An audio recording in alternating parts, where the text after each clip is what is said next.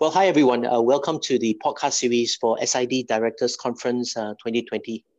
My name is Howie. I'm with the SID Council, and as part of our post-conference engagement with partners and attendees, we're creating these bite-sized podcasts to provide greater insights into some of the key topics that were covered in our virtual conference. For today's session, we're very excited to have with us Mr. Thio Tse Gan. He's the Cyber Risk Services Leader in Deloitte Southeast Asia. Tse Gan established the Cyber Intelligence Center in Singapore and Malaysia and has played a significant role in design and implementation of various cyber and technological solutions in the financial services industry. So very excited to have Tse Gan with us. And today we're going to talk a bit about the lessons from COVID-19, combating the pandemic as well as cyber threats, and some of the lessons learned. So Tse Gan, thank you so much for joining us. Maybe we'll kick us off with this thought on that as all of us continue to adjust and adapt to the pandemic, we do know that businesses are getting more digital and more hyper-connected. Could you share with our board members and our listeners in terms of how we should be thinking about cybersecurity, given that everything is going to be a lot more digital? Howie, thank you. Thanks, SID, for inviting me for this particular podcast. I think this year have been a fairly interesting and challenging year for everybody as we embrace and look at how COVID-19 has affected us. But when we look at cybersecurity, COVID-19 and cyber has a lot of similarities, right? Everybody is not immune to this. So whether it's COVID-19, whether it's cyber, that similarities needs to be embraced, needs to be looked at more holistically. So from that perspective, we need to think about how do we prepare for it. And I think the preparation is absolutely key. Just like in COVID, we need to have a proper strategy. We need to remain vigilant, and we need to make sure that we remain resilient to when it strikes us again. Cyber has the same approach that we all should have. We should have a proper strategy as to what, the why, and how are we going to address this particular threat in our corporate structure. We need to make sure that we have a good, secure approach and making sure that the framework that we adopt is actually very, very resilient to what threats it is. And after we make sure that we have a good framework, we got to make sure that we remain vigilant to continue to be secure, making sure that we take care of fundamentals, basics, whether is it on patch management, whether is it we are securing, whether is it that we are monitoring these threats. So it has COVID and cyber has a lot of similarities. One big component at the end of having a proper strategy, making sure we're secure, making sure that we remain vigilant, is the fact that you also have to be resilient. It will come and affect us. It will come back, right? Just like COVID, we're seeing wave 2, wave 3 in selected countries. We have to be resilient. So in cyber, the part of being resilient is that you must make sure that the team, whether the technology team, whether it's the business team, needs to embrace this and say, get themselves prepared, that if they get hit, how are they going to respond? How are they going to communicate to their internal stakeholders? How are they going to communicate with the external stakeholders? And making sure that they coordinate with each department, maybe also with external agencies to actually combat all this. So Howie, there is, from the lessons we've seen from COVID-19, there is so much similarities with what we are seeing in cyber. Cool. I think the points regarding responding, communicating, coordinating, combating, staying resilient, if I were to ask you based on your experience of what you and Deloitte have seen across the region, what do you think is the current state of play for companies in this particular space of cybersecurity? Do you think there's already enough awareness or enough companies that is practicing what you just mentioned of coordinating, communicating, and combating? What's your take in terms of the state of play of awareness and actions in this space? Well, Howie, I think the level of awareness is actually pretty high. If you ask any board member, any senior management today, I think they are aware and they know that as they embrace digital, and move on their trading, their businesses into using digital platform. I truly believe all our senior executive and our board members are aware of it. However, that there is a level of inconsistency that we are seeing. Just like when we look at COVID, there is some level of denial at the beginning of this pandemic, if you remember, right? When the pandemic started, the doctors, the World Health Organization was sharing with everybody that, hey, this is a very potent virus. This is very important for everybody to take this very seriously. We see that, but yet folks may not be very receptive to this information. They may be aware of it, but their actions are very different. We see that also in cyber, whereby folks potentially is aware that this is a very serious issue, but very often they are either in denial or they think that oh, this will hit the bigger organization, this will hit the bigger banks, this will hit the financial institution. We are a SME, we won't probably be hit. We are a hospital, we won't probably be hit. But this is not true, right? This denial of the fact that the risk is right at their doorstep is not true. During COVID, we saw a number of healthcare organizations, we saw a number of SMEs, we saw a number of manufacturing companies being hit by either ransomware, denial of service attack, or worst case, confidential sensitive information was compromised. So from that perspective, I think while there is awareness, the level of action, the approach to handling cyber perhaps is not as what we would expect. Also, there's a second point that I would like to make, which is sometimes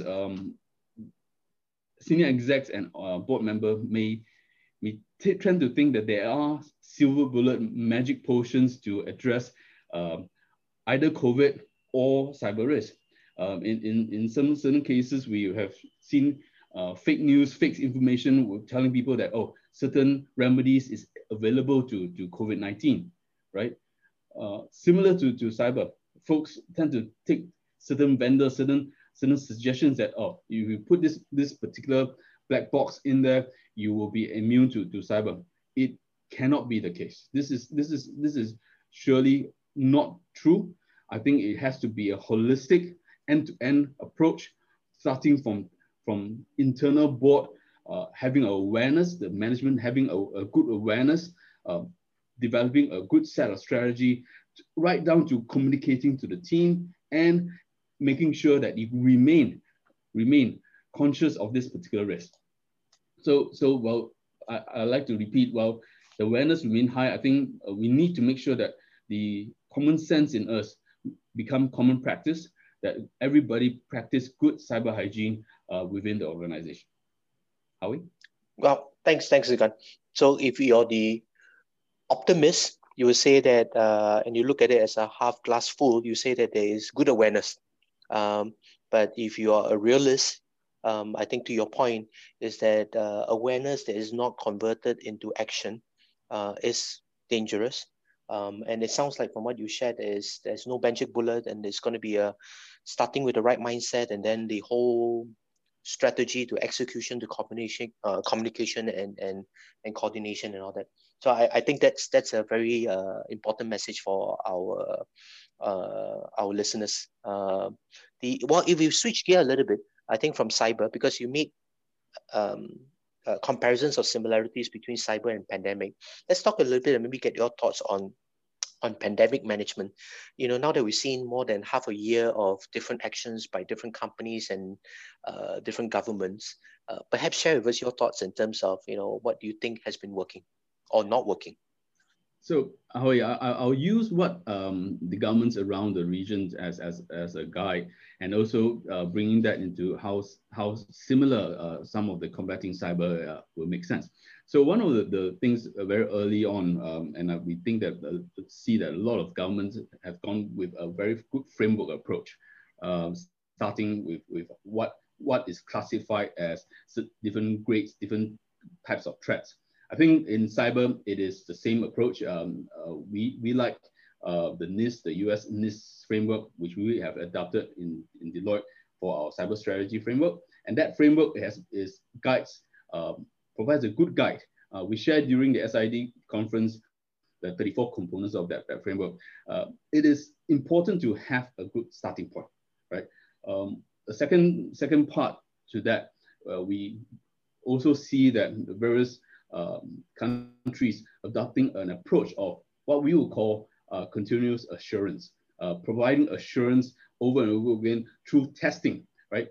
Testing of the folks coming in, testing of folks in the dormitory, and making sure that they remain either free from COVID or, for the matter, those who have contracted, have they recovered, and over period to retest them again. This concept of test, and retest provides a level of assurance that that environment is sterile and that the environment is free from COVID. The same principle can be applied to cyber, because in your production environment, in your business environment, critical applications, critical systems need to be tested to make sure that there is no threats, or the threats are adequately patched.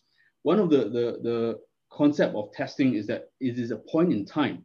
You cannot take the situation whereby you test it this today, it will remain valid for the next 10 years. So testing has to be done periodically, and whenever there is a major change, organizations should think about testing it again to make sure that the systems security, whether it's configuration, whether it's the code, remains secure and is fit for purpose.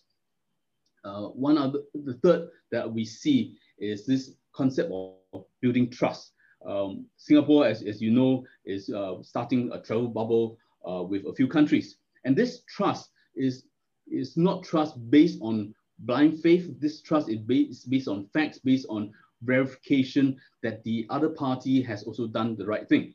I think in cyber, this is also very true. When we receive an email, do we click on that link? Is it trustworthy? Do we consider that email to be trustworthy? So that trust is not only on emails, also between communication between companies to companies through electronic means. When you're transacting with a third party, you're exchanging files with the third party. When you're going through messaging platforms, what's that verification process that you have done? Create that trust bubble that you have with your business partner. Fourthly, I think this continuous awareness, and we are into the 8th month of this particular pandemic, and we still continue to be bombarded with a lot of awareness in various medias, whether is it in social, whether it's in mainstream media, whether is it in papers. We continue to have that reminder that, hey, please put on a mask, please make sure your hands are clean and before you touch your face, and do the right thing. This level of awareness needs to go on in cyber as well. People will forget. People, the folks that in the organization will sometimes have this curiosity of clicking on links that probably has not been verified. So whether is it delivering the awareness through web, whether we're delivering the awareness through some form of training or posters or corporate announcements, that level of awareness on a continuous basis needs to be executed. And in corporate setup, not only when we need to have the awareness at the board level, the awareness needs to go right down to the basement level, right? Everybody needs to be aware, because the weakest link is that one individual that clicked on that particular phishing email. Last but not least, in my mind, is not to forget that you do still have a situation of the physical environment, right? The physical environment, very often when folks start thinking of cyber, they forget about that physical environment. In COVID-19, we look at our borders, and we look at who is entering our border. When we look at folks walking on the street, who's not wearing a mask? Well, when someone enters your organization, opening, tailgating someone into the building, maybe coming into the server room, coming into your office, do we verify that that person is actually someone that is belonging to the organization? Or for that matter, should he be on that floor, right? Now with all of us wearing masks, it's sometimes not so easy to verify. That physical presence is very important to us to check that person actually belongs to the organization and has jurisdiction to enter. Because once he enters, right, he can get into a network point, he can get into the Wi-Fi and various things, he can do various things. So very important to make sure that from a physical standpoint, we also have good protection of our server rooms, of our network connected points, and our physical locations as well. Are we? Great. Well, Tse Gan, thanks so much for that. I think the way you have shared the views using or having the parallels between the pandemic and cybersecurity, it's very insightful, makes it so much easier to remember. And for our listeners, I'm sure you found this session insightful and interesting as well, because I think the main one I took away was that, like both the pandemic and cyber, it is about the weakest link. And it's a wonderful reminder for all of us as well. So Tse Gan, thank you so much for being with us and sharing your insights, your thoughts, and your experience. And for our listeners, if you'd like to find out more, I'm sure you can reach out to Deloitte, you can reach out to Tse Gan to have a further conversation. But we do hope that you've enjoyed this podcast and that you will find time for the other podcasts that we have as well. So Tse Gan, thank you very much. And to everyone listening in, thank you for participating and listening to this podcast. Thank you.